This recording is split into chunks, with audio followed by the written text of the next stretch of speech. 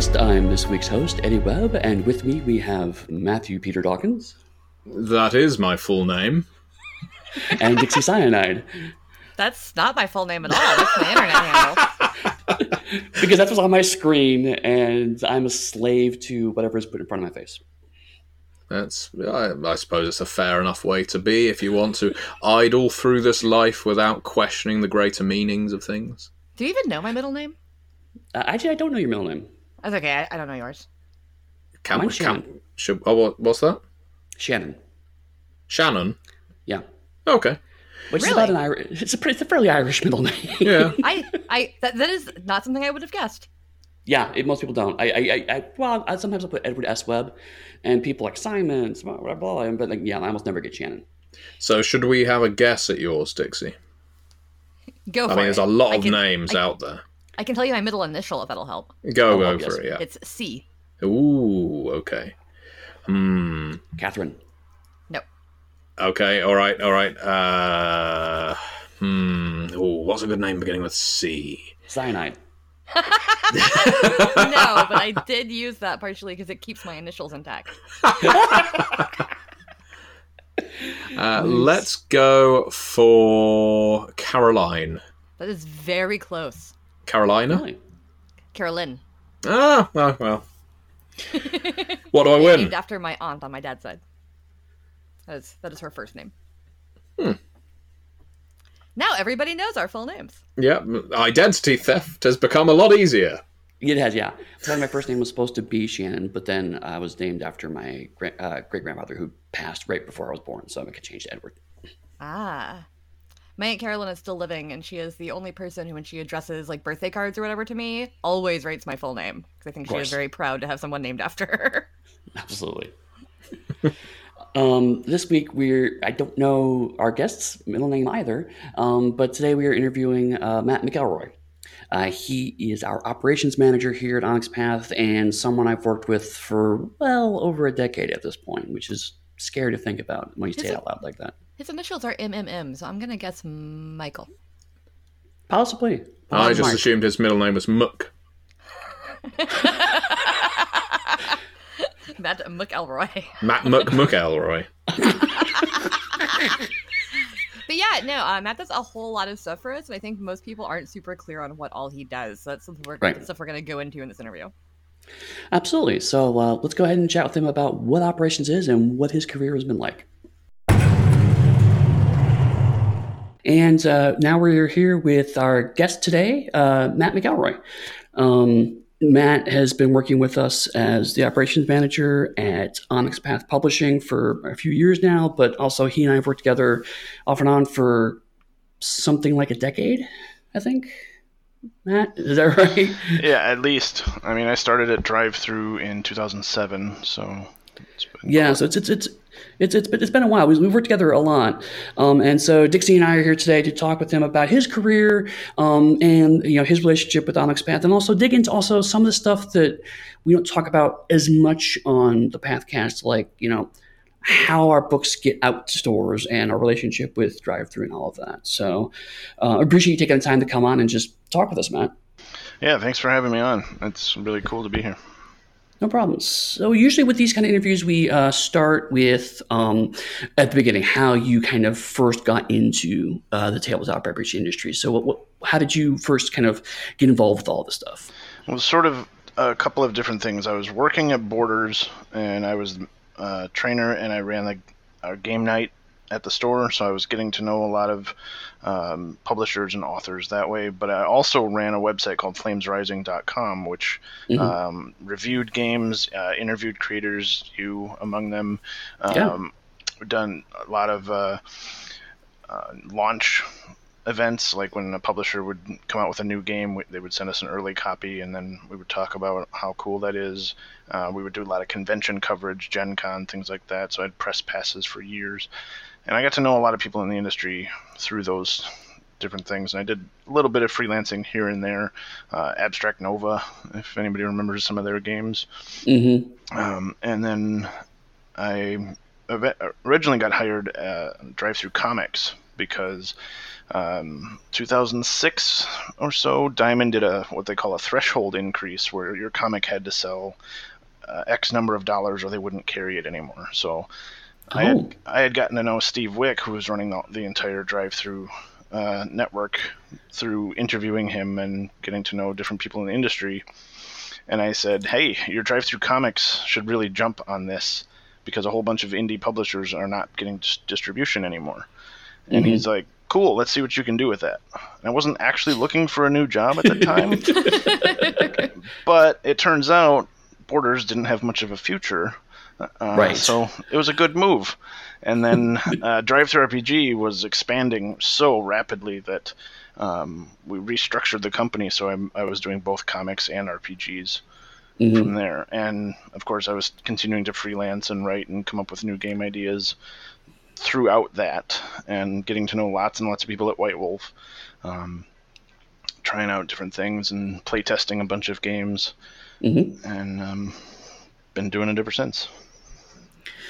Yeah, and so I remember it was around 2007 that I came on board with CCP White Wolf as the alternative production or alternative publishing. You don't operations. know what you did.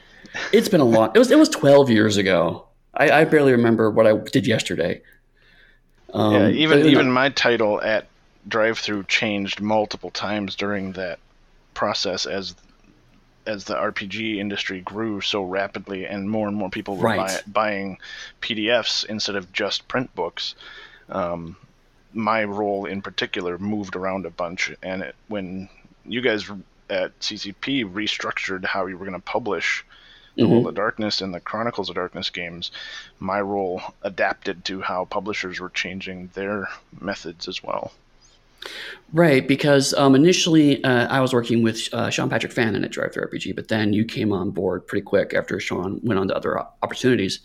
But you and I were talking a lot initially about print on demand right before or right around the time you guys got Lightning Source as your printer. This was, the first time we talked about it was way before, because a lot of people were using like Lulu, and Amazon had a program before CreateSpace that I can't remember the name of now. And we, of course, were exploring that with several different publishers, and especially older out-of-print stuff was kind of our original idea was, let's not compete with the new books. Let's get the old stuff back in print. And on the Drive-Thru side, we tried working with lots of different options as far as POD publishers went, getting samples and testing how the process would work. And eventually we moved into Lightning Source, and that's when you and I sat down and said, hey, White Wolf has a huge catalog. Yep. Gimme. Right. And it was... like I said, a lot of getting the older stuff into print. So we were looking at things like, the original versions of Vampire the Masquerade. Because at the time, we weren't planning to bring back Vampire the Masquerade. So it was get the older stuff out there so people who love that can still get it. And also just even more like unusual things like we were the first people to put Pendragon back into print. Get that back together. I remember that being a particularly challenging one because the files were corrupted and weird and whatnot, and it was still news, so we kept getting like weird prints and had to figure out why did it do this. And it was a very challenging time. I remember that might be something that a lot of our readers don't actually always realize, is that sometimes if you look at some of the older PDFs, like the early edition Exalted stuff and whatever, it'll look markedly different from the newer ones, and that's just because those files weren't meant to be PDFs, and sometimes they're just scans. Because that's all we have. A huge portion of that back catalog are books we physically had to cut open and scan page by page, because when they were designed in PageMaker and Quark and even older, no one thought ebook, or we need to prep or even archive these in a file format that could be turned into an ebook.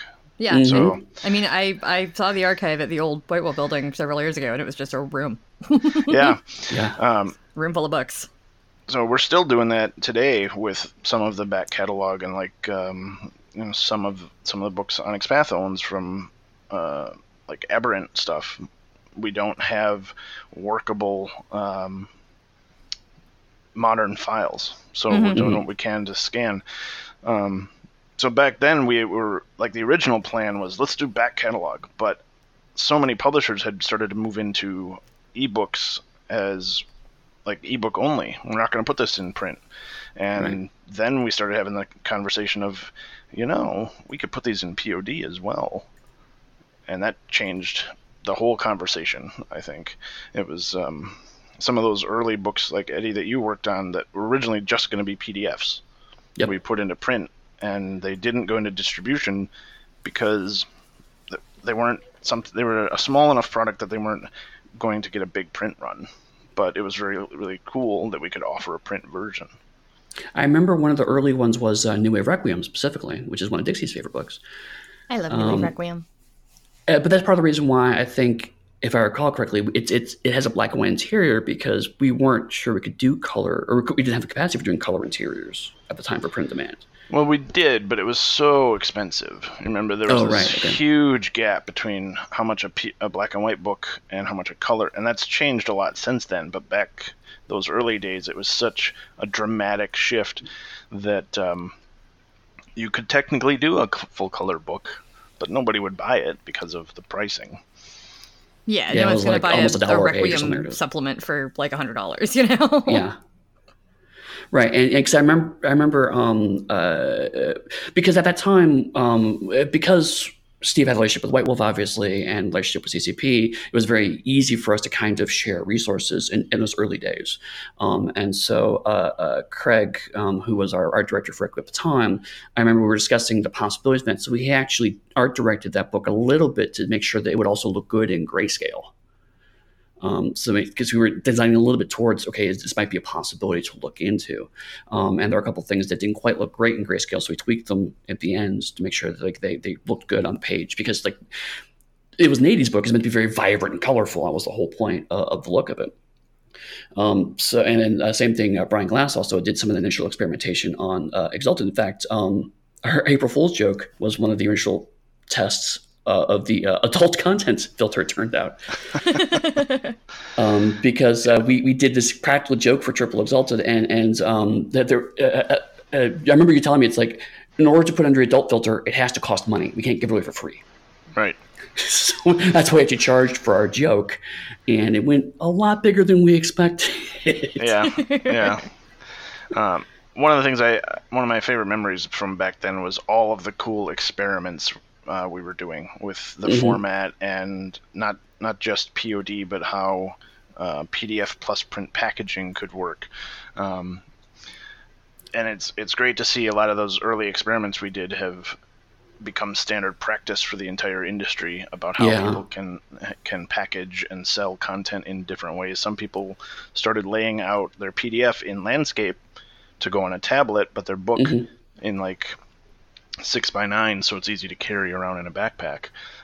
And you could take the same book and do multiple versions. Like you could do black and white or color. You could do hardcover and softcover. So it was really neat to see how that changed and people adapted to it. And people are still experimenting, especially as our printer options become more vibrant and a lot more variety. So it's so funny. Sorry, go ahead. No, I was just saying, it's like it's always fascinating to me. Like every year or two, you come back and you're like, "Hey, this new thing is now available," and I'm like, "Oh, what can we do with that? And what options can we explore?" Yeah, you're right. It's always very fun. Well, yeah, no. What I was gonna say is, it's funny to me, like just contrasting how we package RPGs today versus how we did it, when I was in high school in the 90s. Just because it's like, I remember all of us carrying around just backpacks full of RPG books to be able to play. And, bringing them to school and trying to, keep them safe and everything, especially if it was like raining or whatever. And now it's like you can just carry around an iPad with hundreds of books on it. And some of those books have videos in them. Like there's all kinds of just, it's surreal sometimes when I think about my early role-playing days versus current, And I remember when Apple first announced the iPad, I remember Matt and I both kind of immediately were like, we need to talk about this, because I think we both recognize this is going to be a huge game changer for how RPGs, in particular, because at the time Apple was making a huge push towards magazines. That was their big goal, is to get these devices to actually take care of magazines. And we're like, that's a very similar use case to RPGs. Which is so funny because I feel like magazines are still dying, even though you can read them on tablets. Yeah, it just never worked out. But I mean, it was just, I remember when that first came out, I was like, yes, this is definitely a thing that I think our users will use a lot of. And I remember just Matt being giddy about it. It's like, oh, this is going to be so amazing. Yeah, it was. I mean, I looked at like the Mind's Eye Theater Journal and Dragon Magazine as one thing, but then we started talking about smaller supplements like the SASs as a thing that could be formatted specifically for tablet size. And I was like, there's so many cool different things we can do here. Now I just have to convince publishers that this is the case. So I need somebody to take the first step. Or first arrow, either way. I was fine with that as long as somebody else was taking the risk. But like on the comic book side, because I was originally hired for Drive-Thru Comics, and they were really resistant to digital comics. And then Comixology came along and the iPad came out. But a year before that, I was trying to sell Drive-Thru Comics to comic book publishers all over the world, and they're like, nobody's ever going to read a digital comic. What's wrong with you? I remember that when ebooks came out. I remember everybody being like, who wants to read on a screen? And like, my Kindle Paperwhite is my favorite thing I own. Like, I love my Paperwhite. It's so nice to be able to carry hundreds of books around. Yeah. It's so awesome. So, I mean, you spend a lot of time, like I said, with Drive-Thru Comics, Drive-Thru RPG. I think you eventually also started doing Drive-Thru Fiction, right? Yep. That's still one of my projects to this day. I'm trying to offer up a cool indie support for small press fiction publishers and self-published authors, especially trying to convince authors with huge backlists of stuff that rights have reverted back to them. I'm like, you should be selling this directly yourself and managing this as your own catalog. And Drive-Thru Fiction also carries like the entire Onyx Path fiction library as well, just as a cool place to get all of our stories in digital and POD. Yeah, because similar, we're talking about experimentation, but I remember also when EPUBs became more prevalent, we just finished experimentation with things like the clan novels and whatnot to try to get them into different formats, seeing which work.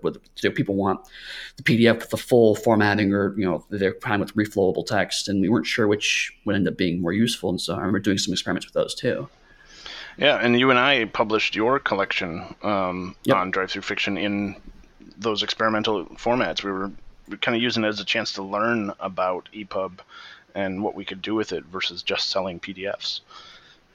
Yeah, and I'm excited. That's my Slices of Fate anthology, which I don't talk about very often, but it was a chance to take really, really short form stuff and put it together and see how that worked. And initially it was, people, I sold a few copies. It was nice. Everybody, go buy Slices of Fate. Give us a price. Right, yes. It is frequently on sale. But I mean, it was, and that was also directly with you as Flames Rising Press. And that's something. So even with all of this stuff juggling on, you're still also running Flames Rising stuff and innovating with that too. Yes, we still have the website, and I do publish one book a year-ish. Yours is one of them. We're working on a book of haunted house stories right now. But that stuff does tend to slide towards I'll get to that later end with all of the current projects I have going on. But it's fun to be able to experiment and publish books that I think will be cool and that I might not be able to sell to a publisher because they've got their own slate full of a year's worth of books planned already. Or I come up with a crazy idea where it's really only appealing to me and like maybe a half a dozen other people. But with EPUB and POD, that doesn't matter. I can put it out and say, yay, I published a new book this year. Absolutely, yeah. And you're right. You could try unusual things that see if there's an audience. It's not as much initial effort. So you're doing all this stuff, and then 2011 happens. Rich goes off to form Onyx Path. 2011 did happen. Yes, 2011 was a year that occurred. Yes, But also separately, there were some layoffs at CCP. Rich went off to form Onyx Path Publishing.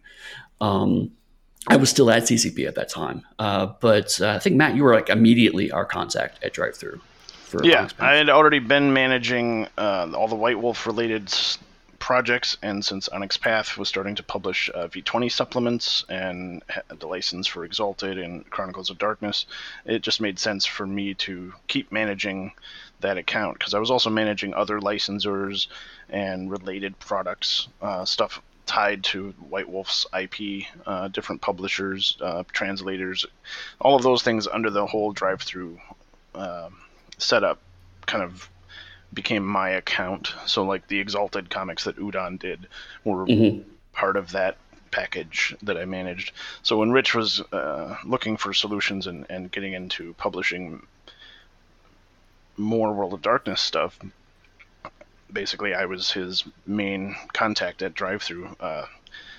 Figuring out the early days of Kickstarter fulfillment was an interesting challenge for a lot of us. We're all so glad to have James now. Like, James Bell, who runs our Kickstarters, is the best thing ever. Oh my god, he is the best thing ever. Yeah, and on the Drive-Thru side, there were tools to give customers free, like reviewers, free copies of stuff. So it was like, how do we take those tools and make them something a publisher can use to give all of their Kickstarter backers copies, and not break the system and make sure the right customer gets the right book. So those were some of the early challenges I was doing back then, because Kickstarter was sort of the Wild West. Publishers were trying all kinds of different things. Customers were interacting with them in different ways. Some of the early Onyx Path Kickstarters are very different from how we do them now. Partly, as you say, Dixie, is because of James, but also we've just had to learn and experiment through each Kickstarter how to get products to people. Oh yeah, I've had occasion to go back and look at some of the early ones, and it is really interesting how they're set up versus how we do it now. Because how we do it now works so well for us. I mean, we do a Kickstarter like every month or two at this point, and they're all pretty clockwork at this point. Like, I remember being really nervous before my first one because I started with the company 2 weeks before we launched the Dragon Blooded Kickstarter. So I started with the company, I had never dealt with Exalted, and then they said, okay, cool, so now you're going to be involved in this Kickstarter for a property you're not super familiar with a very large fan base. And I was like, okay, I'll do that. But really, like, aside from, being in the comments sometimes and answering questions, like, James just does it. Like, he just does the Kickstarter. It's great. Yeah, it is great. But I mean, as opposed to early on where, first of all, Rich had to do everything. Right. As if he's not busy enough. Right. And of course, it made him so wonderful to be around when he was doing that.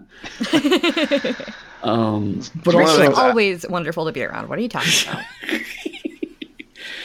So even back then, I was helping Rich by creating the discount links and the coupon codes for the backers as part of my role at Drive-Thru, managing all of the different White Wolf Onyx Path and licenses as on the Drive-Thru side of things. So now I still do that. So when James needs a link, like a back, Dragon Blood is a good example. We had some of the previous edition Dragon Blooded books as one of the reward tiers. So I had to go in and make all of the codes for those so we could get them to the right backers, and figure out where in the catalog some stuff needs to be updated, or we had a Kickstarter recently where one of the files didn't actually exist. Yep. In the Drive-Thru ecosystem. That was also one of mine. That was us. Yeah. Well, it was because it was an Exalted supplement that was originally only released online. It was like the extra Creatures of the Wild whatever supplement. It was like an old White Wolf website thing, right? Yeah. So luckily someone out there in the world had created a PDF, so we got it. And now we have it. Yeah. Absolutely. But I mean, that's part of what I do today for Onyx as far as Kickstarters. So James runs the front end, and I still do a lot of the managing our Drive-Thru account, since I've got lots of experience with it. I had done it previously, so it made sense for me to keep doing it. And if I remember correctly, you mentioned before you were helping Rich out the first Kickstarter, but I also think we were talking to you initially about Kickstarter strategy, like right out of the gate too, right? Oh, absolutely, because the RPG industry jumped on Kickstarter almost immediately. Mm-hmm. Once they discovered it, it became a massively useful tool for lots of indie and small press publishers, and for larger publishers that wanted to do experimental things like, we think our fans would like this product, but we're not sure enough to just print 5,000 copies and throw them into distribution. So Right. we're going to try Kickstarter, and they'll tell us if they want this book or this box set or this board game. So lots of people were coming to drive-through for these tool sets and options. How do we give people this, and how can we use print on demand in regards to Kickstarter? So that was a big early conversation as well. That's one of the reasons we offer at cost discounts as part of some of our Kickstarters, because we can still deliver the book in a different way to people. Mm-hmm. And part of the goal is to get books in people's hands. So. Mm-hmm. Absolutely. And so the initial run of Kickstarters were really meant to reflect the old school limited edition runs, like, the black leatherettes, the high quality, super deluxe versions of them, because it was a way to say, okay, if there's enough interest, then we can print this and go to a printer and print that up and then give it to exactly people who want it, and we're done. Because otherwise it's just not feasible to go through that kind of super deluxe opportunity unless we know there's a collector's market there. It turns out there are lots of interested collectors there.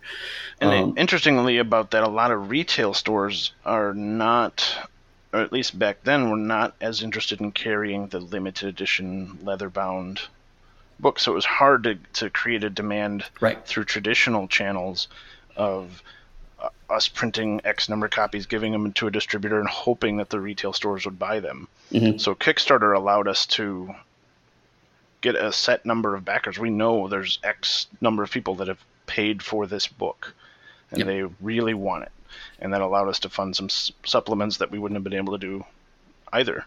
Mm-hmm. So. And actually, that kind of leads to a topic that we don't talk about a ton, but it's worth kind of just briefly touching on, was that it's only been recently that Onyx Path has gotten into distribution. It's kind of some people say getting back in distribution, but it's a misnomer. Onyx Path never did distribution initially, because when I came on board and when you guys started working together, White Wolf was moving out of it. White Wolf CCP, I should say, was moving out of distribution, and for a variety of reasons, most of which were CCP's a video game company. They don't know anything about publishing. They just didn't have the logistics to run a publishing company. So you and I were basically tasked on different sides of the fence to figure out new ways about that. So when Rich starts his company up, he's one person. He's not in a position to start printing hundreds and hundreds and hundreds of books and putting them in stores again.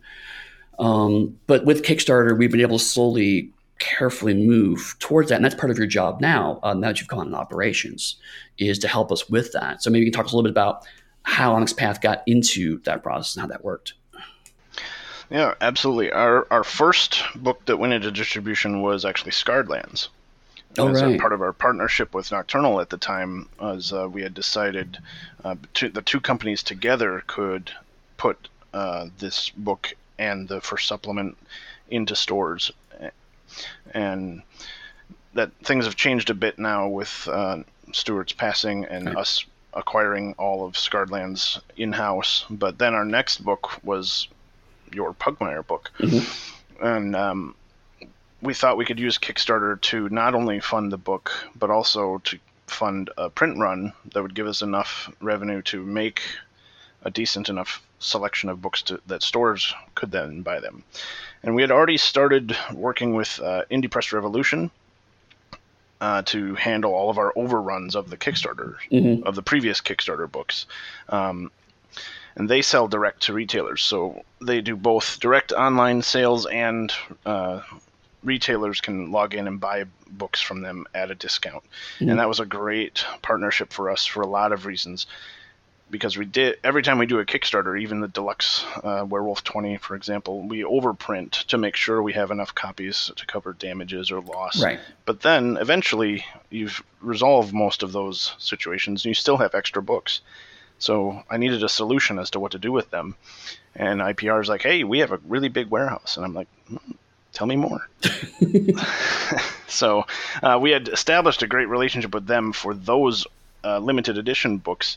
And once Scarredlands and Pugmire came along, we were looking for distribution solutions. But we also gave IPR a number because they already had stores buying from them directly. And I thought that was a really cool move, which led me to Studio 2, who is much more of a fulfillment house that sells to distributors. So the big difference between the two companies is IPR sells direct to stores. Studio 2 sells to distributors like ACD and Alliance and SDVM and Golden. So IPR is kind of a micro distributor itself. Yeah. They have a cool online store. They do great convention sales, and then retailers can also log in and order direct. I want 2 of these, 4 of those, 1 of those, and they'll ship direct to that store at a discount. And they give me monthly reports, and it's really great to see which stores are buying our stuff so I can start building relationships with those companies. Studio 2 does sort of a much more macro level where they send sell sheets out months in advance. They build a relationship with distributors who then sell to individual stores. And they can handle much larger print runs of stuff. So the stuff we're putting, big runs like Pugmire, Changing the Lost Second Edition, for example, Studio 2 will handle that. They'll do our Kickstarter fulfillment, and then they will push those books out to distributors who then talk to their retailers. And I manage both of those along with all of our drive-through accounts and try and get books out to people.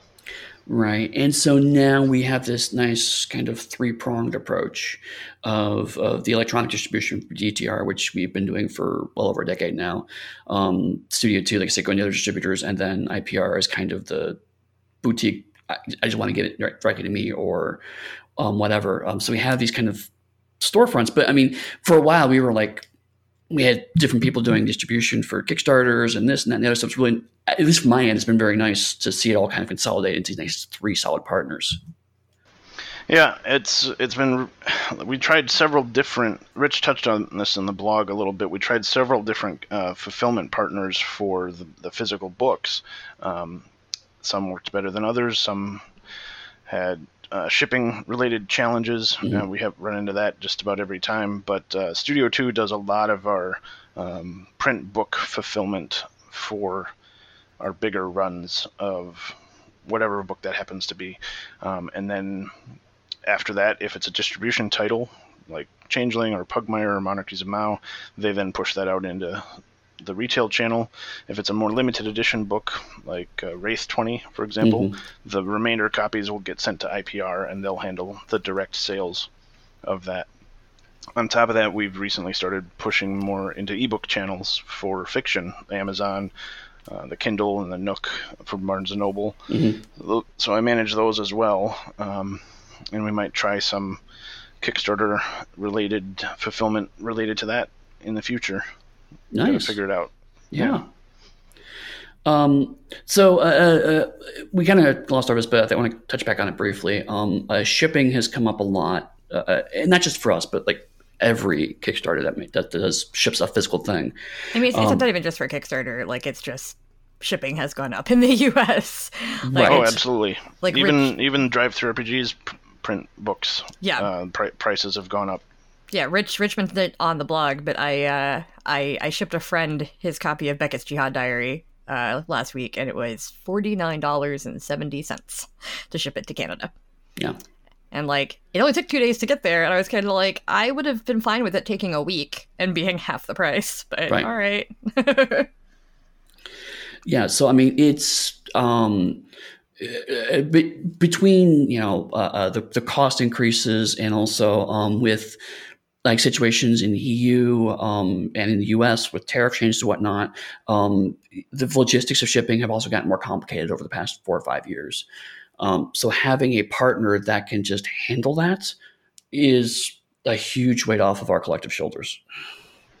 Yeah, and both Studio 2 and IPR have been fantastic partners in the initial ship out, but also helping us solve problems as they come up.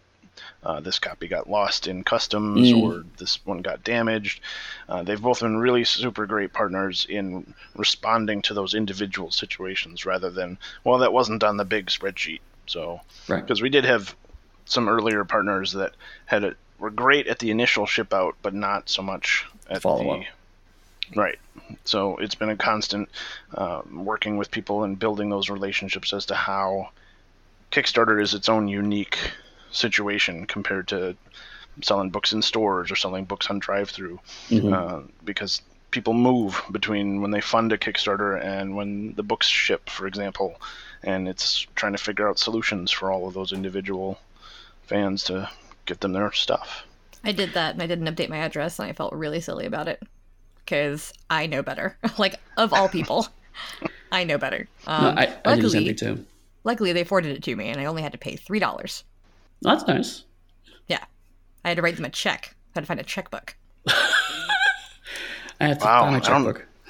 I don't think I have one since I switched banks. I only have one because at my old apartment in Connecticut, that's the only way the landlord took rent was by check. So I had like a checkbook for paying rent. Yeah, I had to drop it off at his house. He was 78 years old. Oh, okay. It's fine. But that's how he took rent. So like I have a checkbook and I had to dig it out of like a drawer that it was shoved in when the mail guy was like, I can take a check or money order. And I was like, do you think I have a money order lying around like in my house for $3.07 or whatever? No. Yeah, is that how I'm just going to tell work? mail anecdotes this entire interview. Right.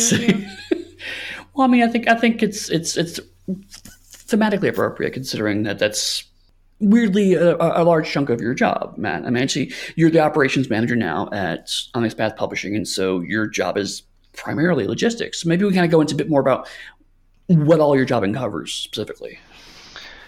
Yeah, it's a lot of different pieces to keep the company operating. So that's the name. That includes all of our retail and not just game stores, but all of the places we sell product. So drive-through takes up a lot of that, but also managing these relationships with our fulfillment and distribution partners and all of our different brands. The one I have the least amount of involvement in, which is great because Ian manages our Redbubble store, and I just have to check in now and then and plan. Like, we work together to plan when we're doing new stickers or T-shirts and whatnot, but also working with the three of you as to what our publication schedule is going to be, what's being released when and where is it going to be available, and how on track are we to get new releases out every Wednesday, for example. That's actually a question for the listeners who always want to know what goes on in the Monday meeting.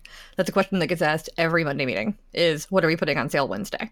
And often we already have something planned, Often it's like, oh, well, this thing is coming out, so we'll put that on sale Wednesday. Every now and then we're like, can we make some journals? Right. But we always get something out, which is really cool. And usually it's a book of some sort. Occasionally it is Redbubble merch, but yeah, that is a question that gets asked every single Monday meeting, and often there's an answer. Once in a blue moon, we all kind of go, we should figure that out. Yeah, and part of my role with that is if it's a drive-through thing, I do the scheduling. I also set up if it's something that's one of our licensing partners, whether that's White Wolf or upcoming licenses like Dystopia Rising and Legend Lore, how our relationship with those companies is set up and what they need to know about stuff that's their IP coming out when, and how those licenses are structured. Won't really get into too many of those details, but there's always pieces of those deals that we have to communicate and manage, and that's a large part of what I do. And then related to that is all of our conventions is a big part of my role. Where we're selling, which conventions we're going to have a booth at, which parts, who on our team is going to be at which show, working with like the Wrecking Crew to run games, setting up interviews and meetings with translators and licensors. So, And actually, that you mentioned on conventions, that's a good topic to move into. Is you have always been very adamant of constantly reassessing our convention strategy. Like, to be fair, before we came on boards, we didn't really have a convention strategy. So your first year was just have a convention strategy. But since then, you've always been very strong about, okay, is this convention working for us? Do we need to look at this other convention? And so we've made changes. Like this year, we're not having a booth at Gen Con. That's a big part of it. Yeah, I felt for a while that we'd kind of been like as you said, when we started, it was okay. We go to this convention. Right. And for a while, Drive Thru RPG was running the booth on behalf of Onyx Path and Monty Cook Games and White Wolf and a couple of other publishers. And then that transitioned over to each of those publishers doing their own booth. So for Onyx Path, it was, okay, now we have a booth, just like we did, except we're running it instead of Drive Thru's running it. Right. Happens to be me was running it then and me running it now. Right. But technically, it's a different company. So for a while, we were just doing the same thing. And we expanded in small ways, like going to Midwinter, building our presence there, which is a great show for us for a lot of different reasons. And then it was, okay, we've spent X number of dollars doing the same thing for the same number of years, and there are other shows we can do. So we tried PAX Unplugged the first year, and that was a huge success for us. So we sat down as a team and talked about, do we keep doing the same thing every year for the same reason, or do we try and experiment different ways in getting us to different shows? And Gen Con was definitely a show we needed to reassess because we'd sort of just always done the same thing. Yeah. And I figured we have great partners like Studio 2 and IPR selling our books already. So do we need our books for sale in 3 locations in the same hall? And we got the Wrecking Crew running games. Well, how about if we change our strategy up and that allows us to do other conventions, like we did UK Games Expo for the first time this year. That's a thing we wouldn't have been able to afford to do if we'd just done the same process over and over again. Right. So yeah, and it's helpful to have someone think about this because I know from my ends, it's really easy to get wound up in the process of making a thing. It's like, cool. It's like, I get the outline together, get the book together, get the writers together, get the art together, pitch it online, talk to the people in the Kickstarter community, do the errata, whatever. And so knowing that there's someone there who can kind of pick up the ball and move it on and make sure we're thinking about, hey, have you thought about this? Have you thought about that? That's one of the things we don't talk about is, aside from the meeting, we also have our quarterly production meetings.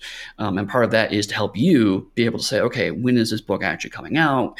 If it came out on this month, we could take advantage of this synergistic thing that's happening, or it's going to be close to this convention. We can make it a big deal of it there. We need to start prepping for making a big deal of this book that's about to come out. So like on top of all of this, you're also responsible to a large degree for our marketing and how these books get noticed. And that involves knowledge of the conventions and the strategies and the printing and all of that. So, I mean, how much thought have you put into how we do our marketing lately?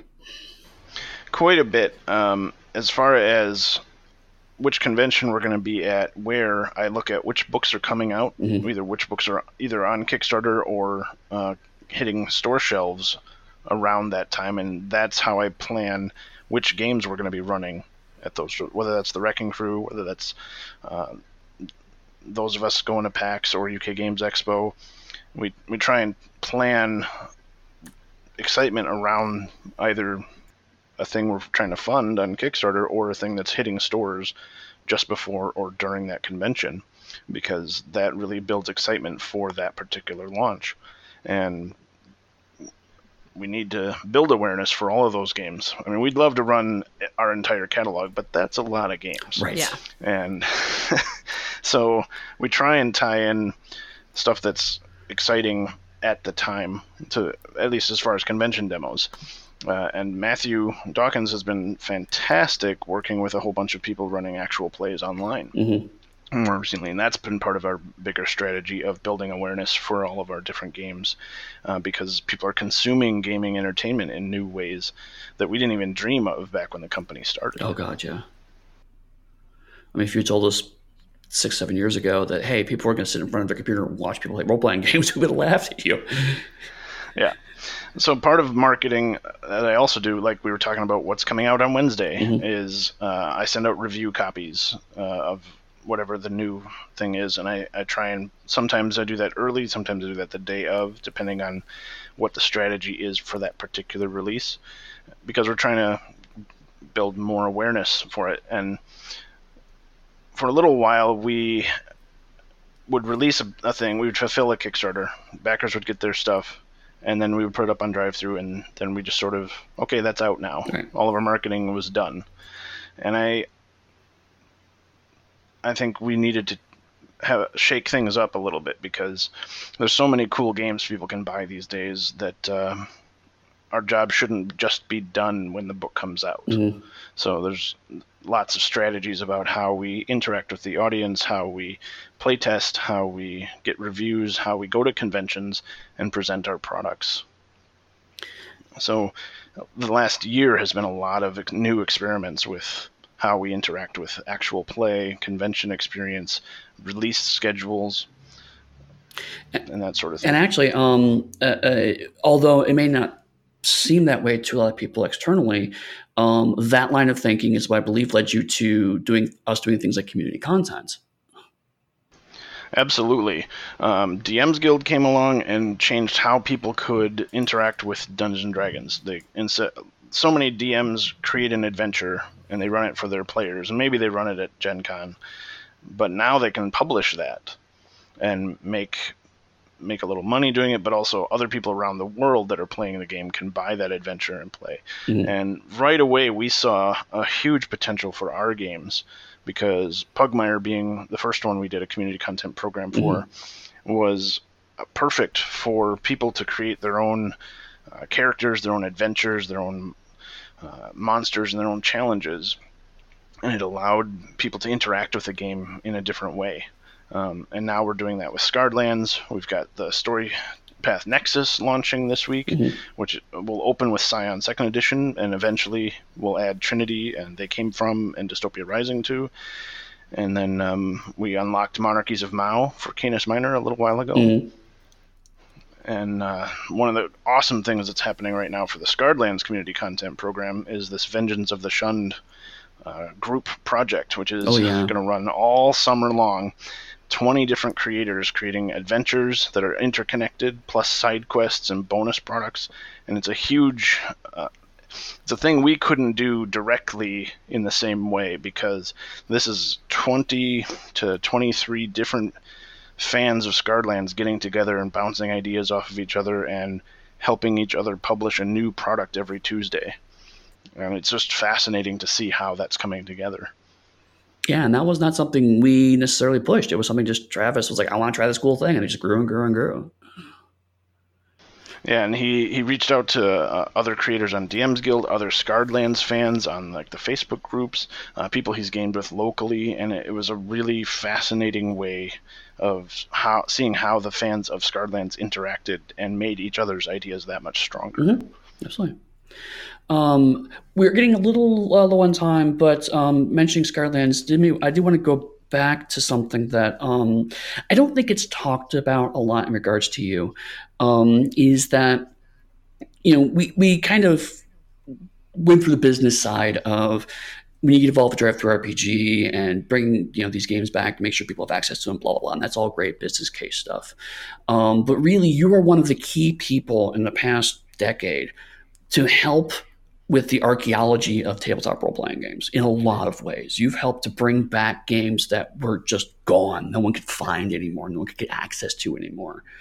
And it's been fascinating to watch people rediscover games that either I grew up with or even were come and gone before I even got into the industry in the 80s. The late 70s era of RPGs was a blank slate for a lot of people. So what has it been like for you to do you ever take a step back and go, oh my God, I was instrumental in bringing that game back in some way, or bringing that awareness around for any game? I don't know if I ever looked at it in that particular light, because part of my mission since I started like at Drive-Thru in 2007 was, if I could, I want to get every RPG product that's ever existed at least available in PDF. Mm-hmm. And it's just awesome that I get to still do part of that, because I'm while I'm full time at Onyx Path, I am also still part time at Drive-Thru, largely managing things like DM's Guild and Storyteller's Vault for White Wolf. But part of my role with the Wizards of the Coast and D&D stuff is what you said, is getting the entire backlist scanned and made available, at least in digital, if not also in print on demand. Right. And that's been tons of fun. Of course, I happen to get a copy of most of the books that we do, so my gaming library has expanded quite a bit, and there's stuff I've either never seen before or I'm rediscovering for the first time in years, and that's been pretty awesome. My office is a little overfull of books at the moment, so I need some new solutions for that. But I don't want to hear it. I don't want to hear you or Rich or anybody complain about your RPG libraries. I have like 2 shelves worth. I have 15. Would you like some more, Dixie? I'm sure Matt could give you some. I only own like 20% of the books I've worked on. Like, come on. Oh, that reminds me, I do have a box of stuff to ship you. Yeah, you do. So, yeah. Yeah, you do. So before we wrap up, if there was one thing you wished every Onyx Path fan knew about operations, what would it be? That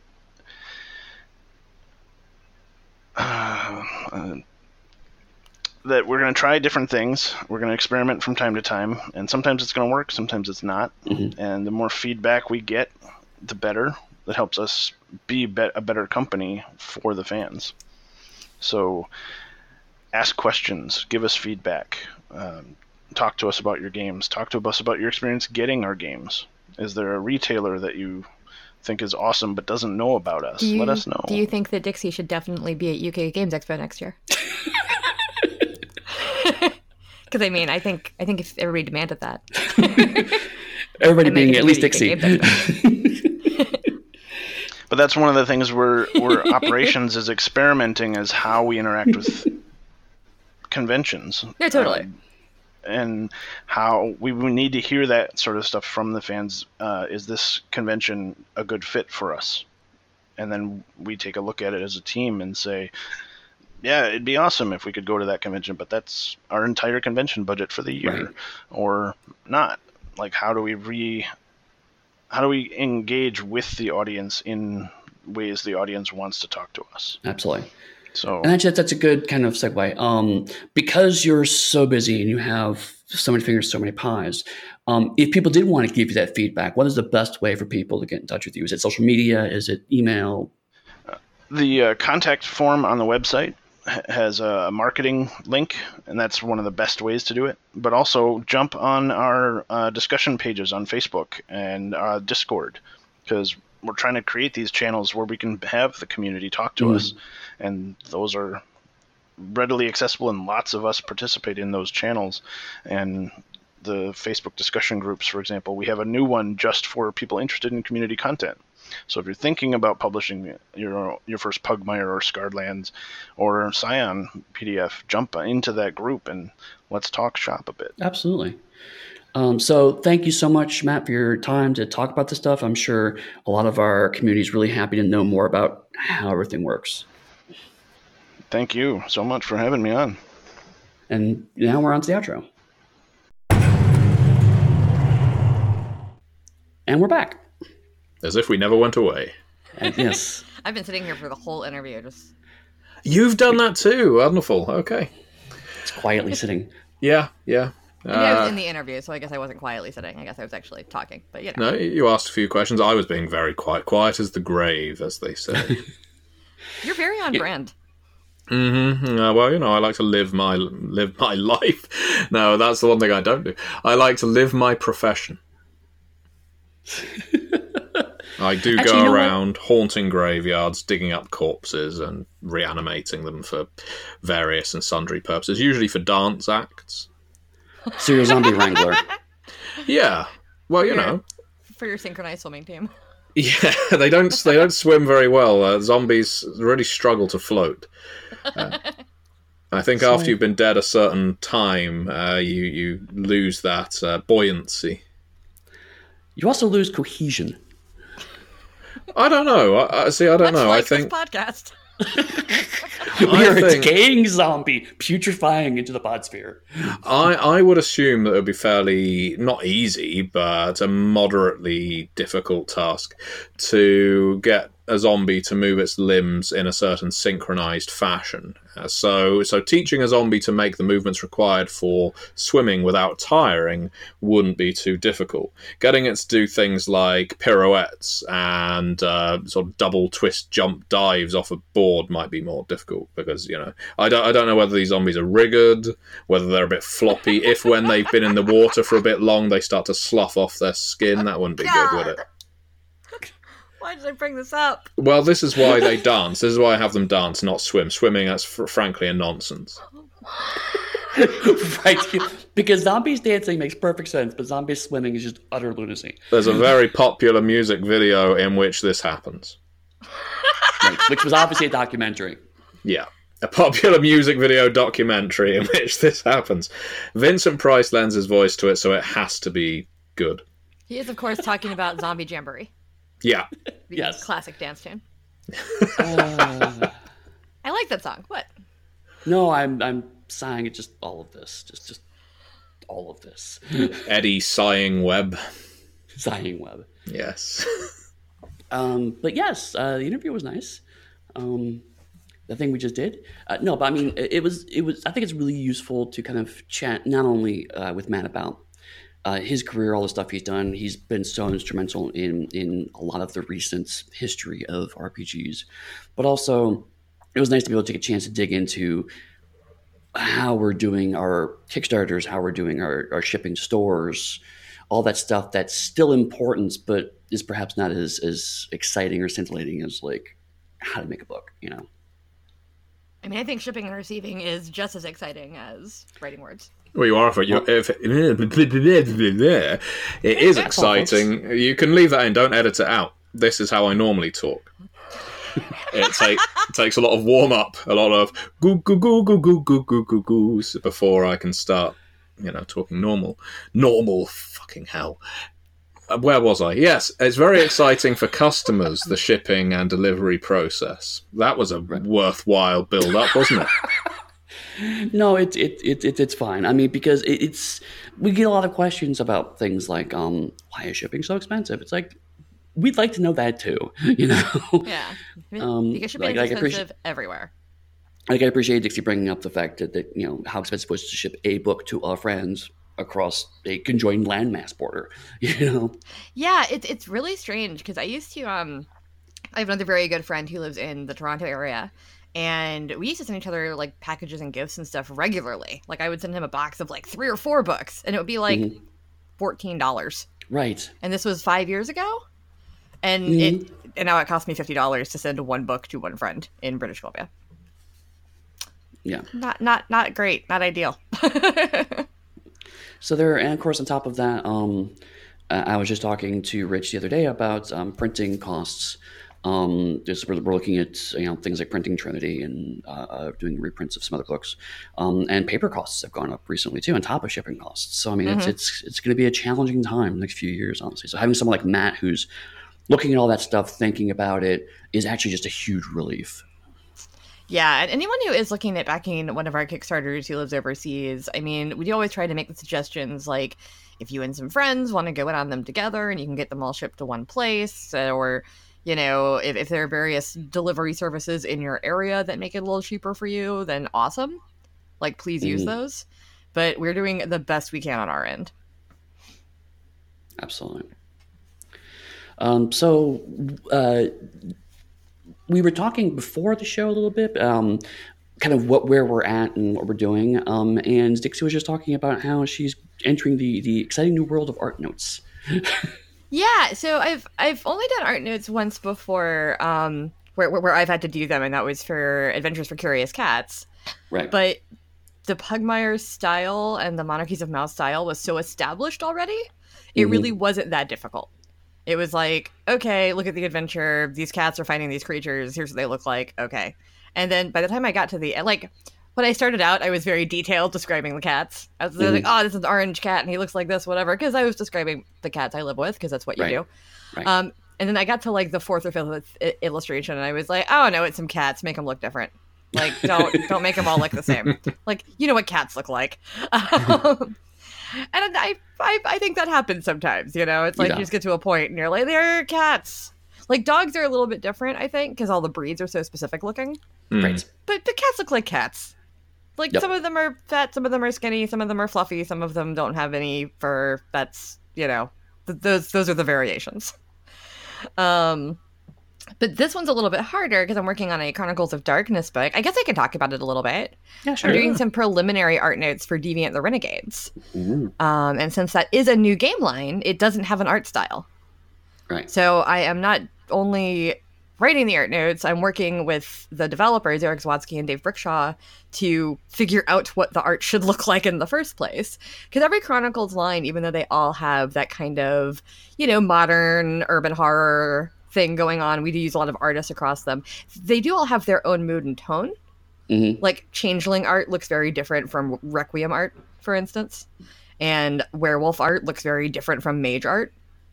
So trying to figure out what Deviant's art will look like as, you know, what, the 13th line? 12th, 13th line? How many lines do I have? I don't know. I think it's the 12th. Okay. I don't know. There's too many. But, like, trying to figure out what it's going to look like to kind of separate it from the other ones is interesting. And then also one thing that we always talk about when we do art notes, which people might not know about, is that if you give a bunch of artists just kind of vague descriptions, a lot of times what you get back is very, like, default media people.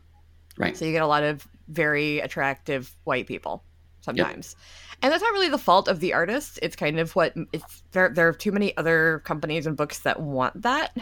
But we always try to go for diversity in our art notes if we can, but that means you have to be very specific, especially if you're working with a language barrier of any kind. There are many of our artists that aren't US or UK based, or Canadian based, whatever. So they sometimes are using, like, a translate feature to even translate what you're saying. So you've got to be very specific and sometimes a little bit blunt even. Like, sometimes it feels weird to, you know, be like, this is a very dark-skinned, you know, Middle Eastern person wearing this and that. And it occasionally feels odd because it's not always how you describe people in real life. Right. But for the art, you kind of need it. So I'm working on that. So I'm doing some pieces that go with the chapter fiction, like we do for most of our books, which hopefully, crossing my fingers, will be Samurai pieces, because I think they usually are. Yeah. And his work is so evocative. I just love it.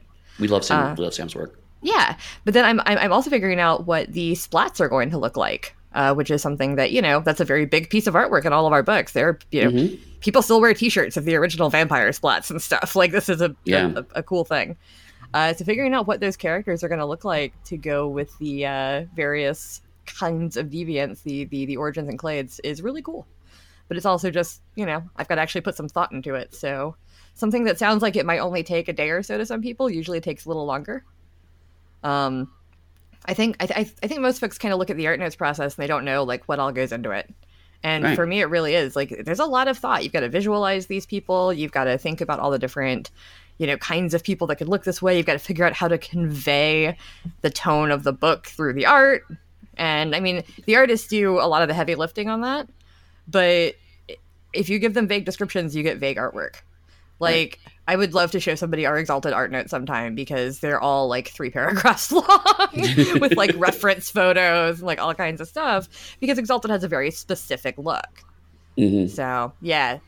So this will be fun. I mean, I'd rather do it for Chronicles than Exalted, because at least I'm describing modern-day people in modern-day clothing. Yeah. Right. But there's still, you know, a lot that goes into it. So, yeah, it's fun. Have y'all run into anything like that with art notes? Have you had any kind of weirdness or hurdles that you didn't expect? Well, for me, it's there's a couple of things that you touched on that I've found. That idea of whether to provide an artist or the artists with brief art notes so they can be creative or be highly specified and potentially stymie their creativity. I remember when I first started developing books and writing art notes a few years ago, I guess it would have been around Beckett's Jihad Diary time or V20 Dark Ages Companion. I was really toing and froing between how specific should I be here? Is it going to frustrate the artists? As I imagine it would frustrate some writers if your outline was blow by blow, this is what you're going to write. If I was an artist and I was told this is exactly what I have to draw, paint, or what have you, does it basically mean, okay, well, in that case, all I'm basically doing is pointing and shooting? So, yeah, that was something that I struggle with. But interestingly, I found the amount of time I have to spend on art notes does vary greatly depending on the project. Yes. Right. So on Chicago by Night, for instance, which as of time of recording has just gone off to Paradox for approval, woohoo! I probably only took about an hour to do the art notes for a 200,000 word book. It just completely flowed. I made a spreadsheet, had the number of halves, fulls, and portrait style pieces that I needed to get commissioned via Mike, our art director. And yeah, I just went bang, bang, bang, bang, bang, all the way through. Nice and easy. And then when it came to a game like They Came From Beneath the Sea, I spent hours, if not over a day, finishing the art notes for that, which is a book roughly similar size. And I suspect it's for exactly the reason you mentioned, Dixie, that it's a new book, it's a new game line. Knowing what the art style should be and being able to picture all of those things afresh is quite a challenge, because I know what a Vampire Masquerade should look like. Edition be damned. But and They Came From Beneath the Sea, it's slightly different. Yeah, and that maps to my experiences, because just like Dixie said, once Rich and I established the look for Pugmire, it's pretty easy for me these days to kind of just knock out art notes. Yeah, you just pick the most exciting scene or thing that could be happening on that page, and you describe it. Right. And you go, but it's dogs. Have fun. You know. Whereas the Aberrant art note process took 2 months. Because, and there's a lot of reasons for that. One was it's a newish game line. Trinity doesn't quite have a cohesive look yet. It's getting there. We had some boundaries we wanted to go for, but also it was a reboot of an existing game. Rich wanted to take a different look for the game. Mike had some different ideas on the look for it, and we wanted to bring a whole bunch of new writers, specifically comic book artists, I should say, not writers, no, but comic book artists on board. So we had to have more explicit art notes because it's going to be brand new people who may or may not be familiar with the property. And again, the reboot, there's stuff have changed too, so. There's a lot of work on that, figuring out the right tone, figuring out the look for that. And then on top of that, because we decided to have a bunch of comic pages inside of it, that was a whole new process. I think I've talked about it before on the podcast. It was me learning how to write comic scripts and us talking about what kinds of things look good in comic strip. But luckily, we were all comic book fans. And Mike and Rich have had some tangential experience with the comic book industry. So we had a lot of discussion on that point. So it was definitely new game line-ish plus new artists plus brand new things we've never done in art before that really just made that art process a much longer thing. And luckily we knew that. Yeah. So I was able to kind of start that art process a lot earlier than I normally would. Yeah, I mean, I'm a little lucky with Deviant in that, it goes with all of our second edition books, even though it's a first edition technically. And I've seen all the second edition cores that are out so far. Including some that aren't out. Like, I've seen all the art for Geist, So being able to kind of go off that and go like, okay, well, I want it to be distinct from this for these reasons. Deviant is a bit of a challenge in that Deviants can look like a lot of different things. Like, when you're talking about, werewolves, like, they turn into wolves and pass out their people. Right. And when you're talking about Geists, the ghosts can look like a bunch of things, but the ghosts typically used to be human. So you got a human and then you got a Geist. and the guy's just creepy looking, and the human's slightly creepy looking. Mhm. But with Deviant, like, you can have cybernetics, you can turn into a giant monster, you can have claws, you can have scales, you can have bionic arms, you know, like, whatever. So you can kind of go wild, but I also want to rein it in enough that it's cohesive. Right. So that's where I'm having fun with it, is being like, everyone should look a little off for whatever reason, but some of them are just going to look like people. Not too many of them, but there are going to be a couple that are just telepathic. So they don't have a visible outward thing. Yeah. So even like trying to convey that through artwork can be fun. But yeah, we'll figure it out. Figure it out. So if people want to chat with you about Deviant Dixie, where would they find you online? Find me most places as Dixie Cyanide. I'm in a bunch of the Discords too, so if you're ever in like the Chronicles of Darkness Discord that we don't run, or the Onyx Path Discord that we do run, or the Exalted Discord, I am taggable if you have a question. Matthew? You can find me on MatthewDawkins.com, where if you are interested in running an actual play, interviewing any of the Onyx Pathers, reviewing any of our books, or similar, I recommend contacting me through that website. There's a link to basically an email inbox that I will receive your details via, and it's a very useful way of you getting in touch with me so that we can promote your content on the Onyx Path blog every Monday. And that's very exciting, watching people play our games. Yeah. And people can find me at eddyfate.com. You can find me on Twitter at eddyfate, EDDYFATE. You can find me most of my company outlets at Pugsteady or pugsteady.com. If you want more information about Pugmire, that's realmsofpugmire.com. And if you want to see more about the Onyx Path, there's theonyxpath.com. We have an Onyx Path Facebook groups, and a lot of Facebook groups.